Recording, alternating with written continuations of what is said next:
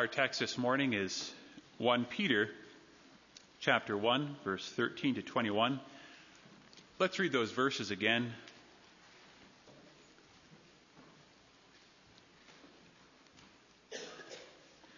(1 Peter 1, verse 13 and following). Therefore, prepare your minds for action. Be self-controlled. Set your hope fully on the grace to be given you when Jesus Christ is revealed. As obedient children, do not conform to the evil desires you had when you lived in ignorance.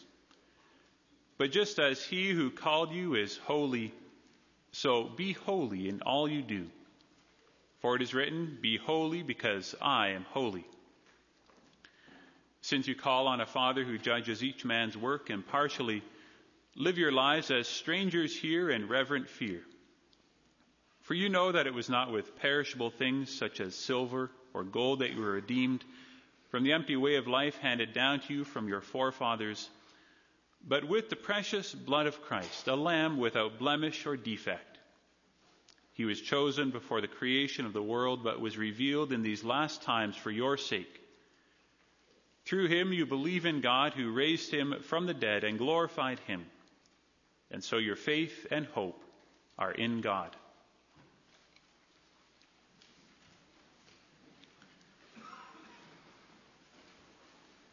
In response to God's word this morning, we'll sing hymn 2, stanzas 1, 4, and 5.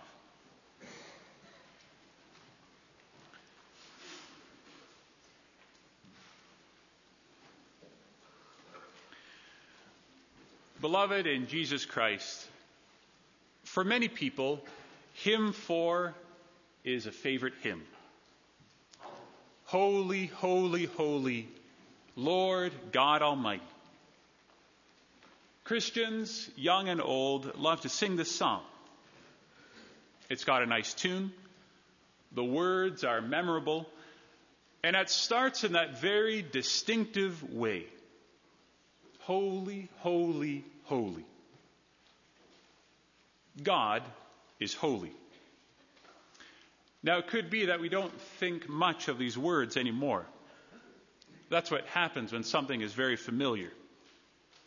We perhaps don't know what they mean. But very simply, beloved, to be holy means to be set apart. That is, something that is holy has a special character. It's not an everyday, ordinary thing, but it's something unique. Our God is holy. God is set apart in every way. He's not dependent on anything or anyone. He's not stained by sin or pollution, but he's totally distinct from everything that corrupts. And what's more, our God is set apart in his majesty. There's no one glorious like him. God alone is holy in and of himself. And yet God is pleased to make other things holy too. What God makes holy is truly set apart, in the sense of being completely dedicated to the Lord's service. In the Old Testament, for example, the temple was called holy. The altar was holy. The incense was holy. The showbread was holy. The Ark of God's covenant was holy. It was all holy because God had set these things aside as intended for his worship alone. And in the Old Testament, God made holy not only inanimate objects, but living people too. The priests who served in the temple were holy. Why, even every one of the Israelites was holy. As God declared in Exodus 19, "Although the whole earth is mine, you will be for me a kingdom of priests and a holy nation." They were holy, and God had made it so. But what did this mean in real life? Now that the Israelites were set apart to God, how were they to think and speak and act? Well, for them it meant being clean. Clean in what you ate. Clean in what you wore. Clean in where you lived. And being holy meant also being obedient. Obedient in how you worshiped, in how you did business. Obedient in how you treated others. In short, they were called to be completely holy in everything, just as God is holy. And beloved, when we turn that page from Malachi to Matthew, from the Old Testament to the New Testament, we know that there's no sudden transformation in God. Our God's triple holiness hasn't diminished one bit. And neither has God's high view and high expectation for his people. And so I preach God's word to you from 1 Peter 1. We are the holy church of Jesus Christ, for we are redeemed by his blood, called to a separate life, and set apart for eternity. Firstly, then, we are redeemed by Christ's blood. In our text this morning, there's an important shift of thought. We know that from the very first word, verse 13, therefore. Among preachers, it's an old joke. When you come to a therefore like this, you need to ask, what's the therefore? That is, why is the author now making a transition? The word therefore looks back and then draws a conclusion. So what's it looking back at? Well, we don't have far to look. We're only 13 verses into this letter. And so Peter wants us to recall the wonderful things he's spoken of so far. Earlier on, he's called us God's elect, chosen from eternity. He has spoken about our new birth into God's family through the power of the Spirit. He's written about the living hope we have through the resurrection of Jesus Christ. He's described the unfading inheritance that is ours by faith. Yes, he has laid out the great privilege of knowing salvation. In profound terms, Peter has already described the riches of our redemption. He's affirmed how that holy triune God is at work for our good. How out of mere grace, Father, Son, and Spirit have made us their own possession. And so now in verses 13 to 17, and even for the rest of the letter, Peter gives us the so what. In real terms, he explains the consequences of it all. How then are we going to live? What will we do in response to God's grace? We'll get to those matters shortly, but let's first notice how quickly Peter wants to return to that theme of salvation. Already in verses 18 to 19, he reminds us again of how it's all possible. There we read, you know that it was not with perishable things such as silver or gold that you were redeemed from the empty way of life handed down to you from your forefathers, but with the precious blood of Christ, a lamb without blemish or defect. Peter says, lest we forget, it's because of Christ. Only through his blood is any of this possible. Without that blood, we have no life. Without that blood, we have no hope. Without that blood, beloved, we could try to do good. We could try to believe, but every effort would be in vain. For we need Christ's blood to redeem us from that empty way of life handed down to us from our forefathers. We see here that Peter is writing to a mixed body of believers. Some in these churches were Gentile, some were Jewish. Those Gentiles in his church used to lead a worthless existence. They worshipped idols, they were slaves to sin. But those Jews, too, used to be lost. Many thought obeying the law was just the ticket to heaven. It was an empty way of life, Peter says, and yet it was all they knew. And beloved, we include ourselves with these Christians that Peter addresses. We too once were lost. We too, that is, would be stuck trying to save ourselves, if not for the grace of God. We too would be captives, enslaved by sin, rotting away on death row, prisoners in the dungeon of the devil, locked up and no key to be found. But from all that, Peter says, we've been redeemed, set free. The price to pay for our freedom was not any passing material thing like silver or gold or a line of credit.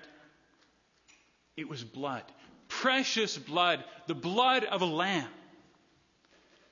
Writes Peter, this Jesus was chosen before the creation of the world, but was revealed in these last times for your sake. Hear those words of our God. The eternal Savior was revealed for our sake. That is, he was born to be killed for our life. His blood was poured out for our holiness. He was forsaken that we might belong to God. Beloved, all your shameful sins, all my ugly stains, all that darkness that has settled over our hearts, yes, the entire burden of our condemnation is taken away through the blood of Jesus Christ. At great cost, God has redeemed us. God has set us free, and beloved, for what? That we might live for him. That you and I, former sinners, formerly dead, might be holy unto God. Let's try to grasp what a miracle this truly is. The prophet Isaiah, standing before the thrice holy Lord in his temple, he was confronted with his own filthiness and shame. Woe to me, he cried, I am ruined. I am a man of unclean lips, and I have seen the King, the Lord Almighty. Yes, not one of us could stand in the temple of our God. He is the God so holy, he cannot tolerate any sin. He is the God so just that he needs to punish wrongdoing with eternal fire. He is the God so pure that he is holy, not just once, but holy, holy, holy. Woe to us, we ought to say. We are ruined. We are a people of unclean hearts. Every time we sing those much-loved words in Hymn 4, remember how God's holiness shook Isaiah to the core. He saw that before this God, he was nothing. Before this God, he might only have been human flesh for zapping. Yet remember, too, how God then took away Isaiah's guilt, how he atoned for his sin. In grace, for the sake of his coming Son, God took the initiative, and God made that impure Isaiah into someone who is clean and holy and ready to serve. And beloved, no matter what you have done, no matter where you have been, God does the same for us.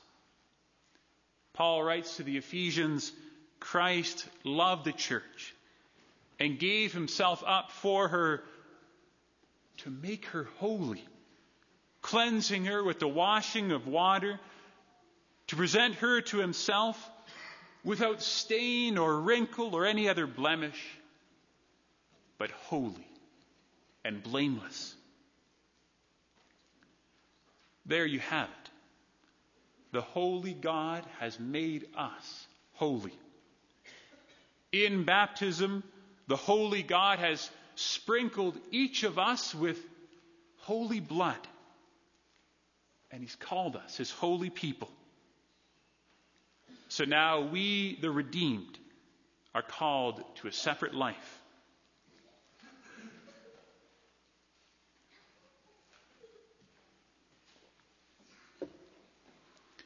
Peter has amply shown that we have every reason to love and serve the Lord.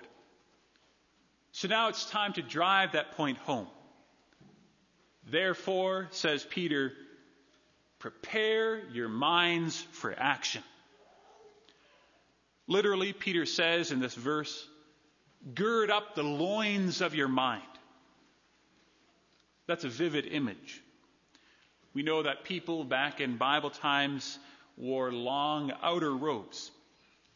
It was a good way to stay cool in that hot climate. But these robes were no good for when you had to work or for when you had to run. And so people sometimes would gird them up, tuck their robes into their belt to free themselves for action. And that's what Peter calls us to do. He says, seeing the holy task before you, you have to remove whatever hinders, whatever restricts. That means, beloved, we must ask ourselves, are there things that keep me from actively serving this holy God? Are there things that trip me up?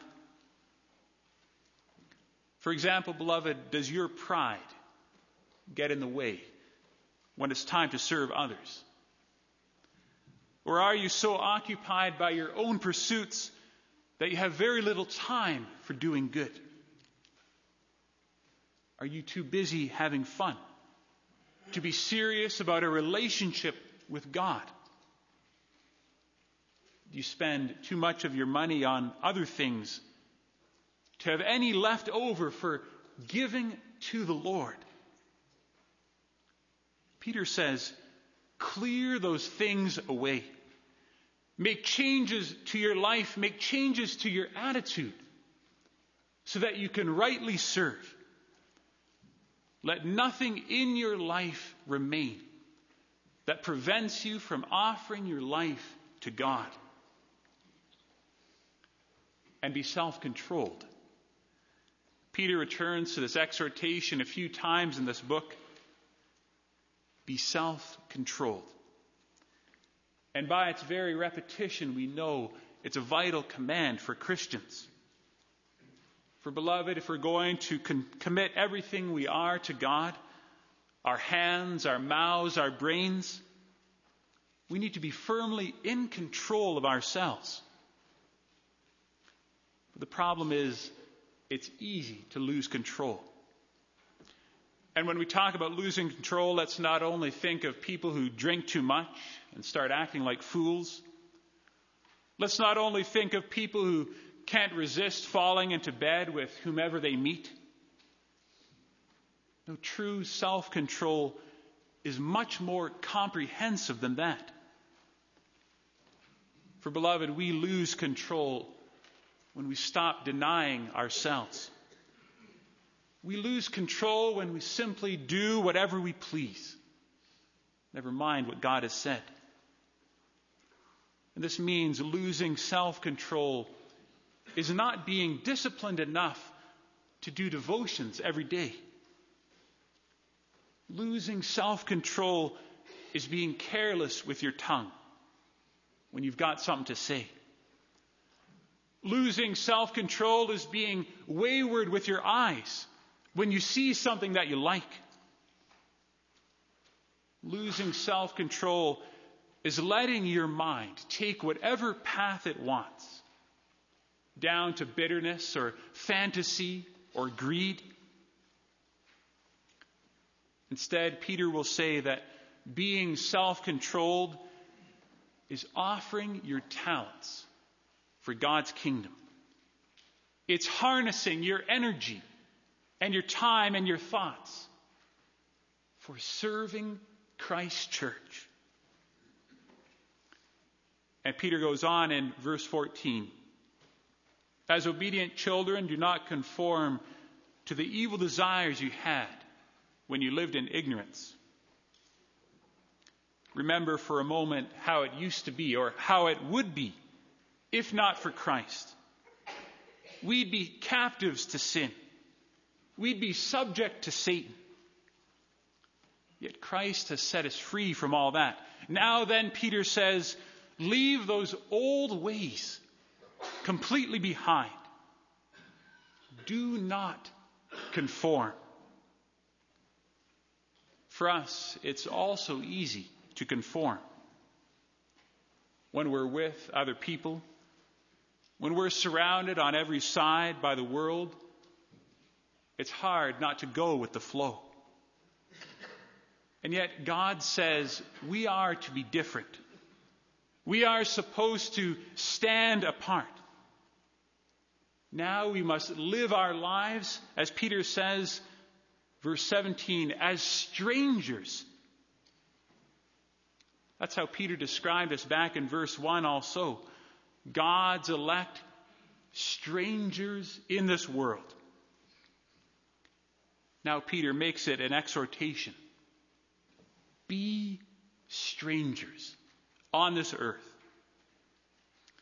Be strangers, beloved. Surrounded by a wicked society, Christ calls us to show that we're set apart, that we're separate as a church, that because of Him, we're different than all the rest.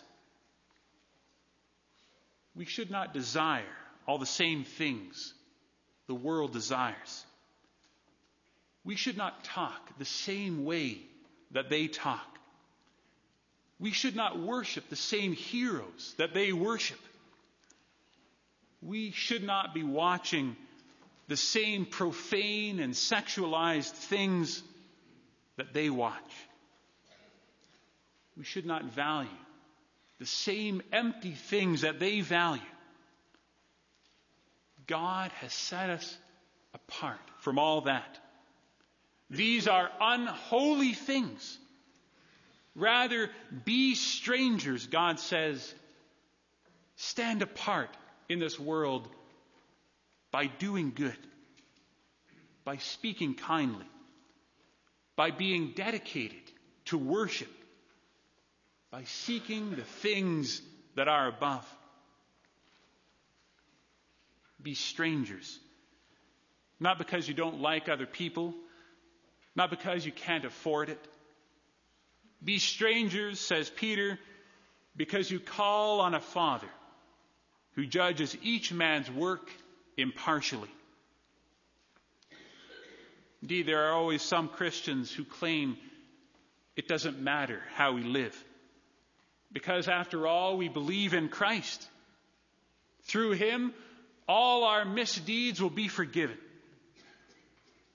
But Peter reminds us that our loving Father is also that righteous judge. He is also that holy God who can't tolerate our sin.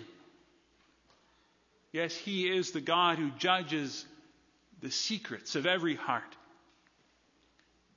Out of a holy fear for the holiness of God, we must answer His call to stand apart.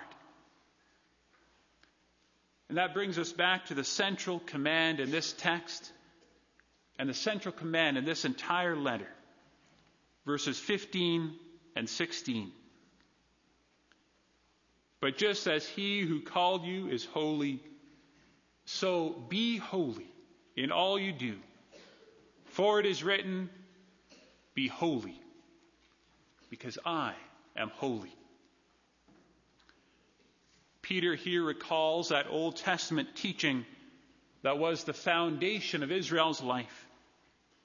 As God was pure, so they had to be pure also. And the very same thing holds true today. God's children have to be like their Father. Our God is holy, even 3 times over. Now we must be holy too. Peter makes it a sweeping command, be holy in all that you do. You'd be hard-pressed to find a more comprehensive command. It covers pretty much everything in life.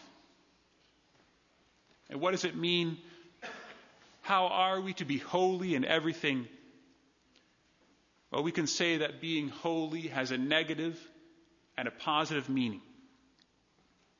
Negatively, just as it meant for the Israelites, beloved, holiness means that we strive to put away all that is impure, everything that is unclean.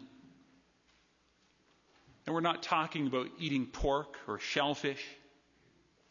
No, we're talking about telling dirty jokes, about going to the wrong kinds of places on the weekend. We're talking about passing on gossip, being quick with an insult, burning with lust, worshiping our money. Such are the ways of living that are impure and unholy. We must be separate from all that. Rather and positively, our holiness calls us to give to God our worship. And the worship we're talking about is not presenting grain and 1-year-old heifers at the temple like the Israelites did. No, our worship is giving God our first fruits. It's seeking fellowship with other saints. It's sending up constant prayers. Yes, even more, being dedicated to worship is a lifestyle. Our words, our thoughts, our actions, even in those little mundane moments when no one else is looking, even those should resound to the praise of God. And so then, beloved, our homes should be holy, places of devotion to God. Our leisure should be holy. They should be times for which we can truly give God our thanks. Our daily work must demonstrate our holiness, showing that we are not working for man, but for God. Our relationships with fellow saints must shine with holiness. Relationships full of that awareness that we're in this together, that we're in this to serve. Even our contact with our next door neighbors must be holy contact. Our words full of grace, our actions full of love. Yes, just like holiness is an all-encompassing thing for God, so it must be for us. Holy in all that we do. Sounds like a tall order. Sounds difficult. Maybe sounds good on Sunday, but hard to do on Monday. But here we consider again that account in Isaiah 6. When Isaiah, the sinner, was made pure by God, he knew that he had to step forward for holy service. Sure, he was terrified at the thought of being sent by God. Who is he to speak God's words? Who is he, a sinner, to carry out God's will on the earth? Yet Isaiah knew he had to do it. For God had made him holy. God had called him. And now Isaiah had to answer that call. Here am I, he said. Send me. In like manner, we all need to step up and stand out as the people of God. It'll be hard. It'll take work. But God, the living God, has made us holy. So we can be holy. God has made it possible. He has given us the tools. He has given us the motivation. Who are we to stay in the shadows if God has called us into the light? So why did God set us apart? Does God want us to be strangers in this world just for as long as we live and then be buried in our own corner of the graveyard? Will that be the end of the story? No, beloved, the eternal God always has an eternal goal. Just think, we were chosen in the foreknowledge of the Father, even before time began. Christ was set apart as our Savior even before the creation of the world. Our God is working according to a plan that is far greater, wider, far more eternal than we can ever understand. And so then, would God make us holy just for 70 or 80 years of life? Would God be satisfied with a people who are his special possession for a handful of decades, if that? Would the precious blood of Christ be well spent if salvation was only for this time on this earth? No, beloved, there is much more. And that's why Peter urges his readers in verse 13, set your hope fully on the grace to be given when Jesus Christ is revealed. Christ was revealed once. He brought grace to this earth at one time. But he'll be revealed again. And he'll bring with him grace that is far greater than anything we've experienced. Notice how Peter says it, set your hope fully on this grace. For this activity too takes an effort. It requires work, beloved, for us to put our hope in the right place. Indeed, for most of us, that eternal goal is not something we think about a whole lot. Perhaps we do when we've battled a life-threatening illness. Perhaps when a loved one has passed away, then we'll think about our eternal home. But more often, this hope just fades into the background of the busyness of life. Peter understands this. Peter knows that as Christians, we often think that serving God is about staying out of trouble and doing good for as long as we live. Peter knows that we take our eyes off the goal. But in God's eyes, being holy is about the next life, just as much as it is about this life. We're redeemed by Christ now and forever. His precious blood will never lose its value. As Peter has said, our inheritance will not perish, spoil, or fade away. On that we must set our hope. Yes, being the people of God means a complete change of direction. Being the holy people of God means a new set of priorities, a radical change in vision. Being holy calls us to be strangers in an attractive world, calls us to stand apart in a time of conformity. and being holy calls us to eternity. Because we're holy, Christ calls us to join him where he is. Yes, because we're holy, one day we too will stand before God's glorious throne. And then we too will join in that wondrous chorus, the song we hear in Isaiah 6, and then again in Revelation 4, holy, holy, holy is the Lord God Almighty, who was and is to come.